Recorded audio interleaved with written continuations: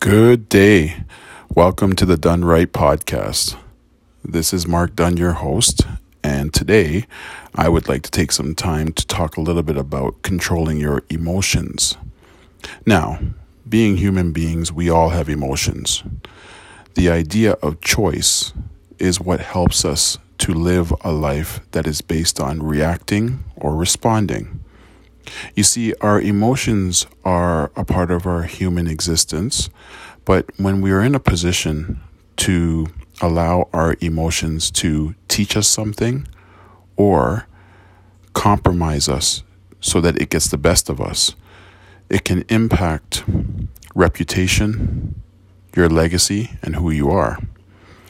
You see, there's a greater scale when it comes to understanding the value of controlling your emotions, because there's so many other things that are impacted by making a decision to choose the right emotion or the wrong emotion.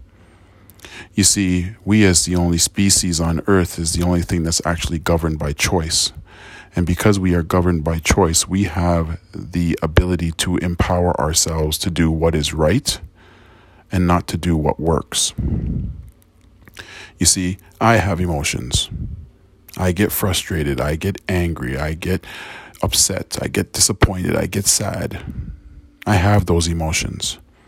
But the truth is, what I try to do is to understand where the source is coming from. By understanding the source, then I understand why it makes me feel that way. Once I understand why it makes me feel that way, I give myself permission to feel that way. And then I work through the situation to say, what are we going to do about it? Because the opportunity to change or to improve the situation is the goal. It's not to carry our emotions into the hours, the days, and the weeks ahead, because it will actually take away from opportunities that you're holding yourself back from exploring and discovering because your attitude is not in check. You see, our emotions are something that can build us up or break us down. Some people use their ability to express their emotions as excuses not to want to deal with what's really hurting them or harming them. And there are those who choose to get help to find ways how to cope with their emotions.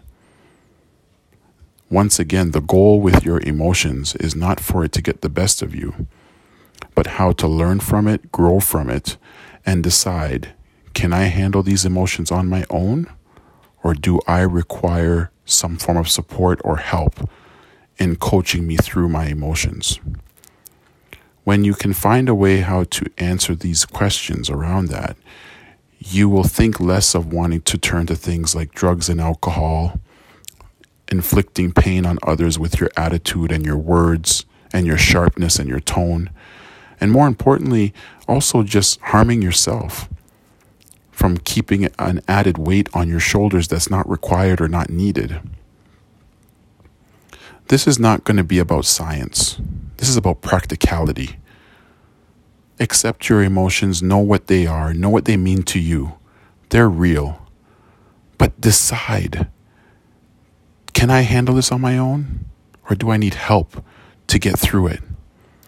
Because by you making the decision to understand that you have choice, you have something better ahead of you, not just for tomorrow, but for your future. Because things will happen, life will happen, our emotions will always be there. But how we cope with them and how we learn how to deal with them is what's going to make us better human beings and better people, better fathers, better mothers, better wives, better spouses, better brothers, sisters, better people in our community. So take time to reflect on your emotions. Maybe take time to write them down or talk to someone about them or just work through them yourself. The self-awareness component of understanding your emotions is you taking time to really understand the source of it, the source of your emotions and what triggers you, what makes you feel good, understanding the ebb and flows of things so that when life does happen, yes, it may impact you. Yes, it may make you feel a certain way, but you can get through it, and you will get through it. Thank you for your time, and have yourselves a great, great day.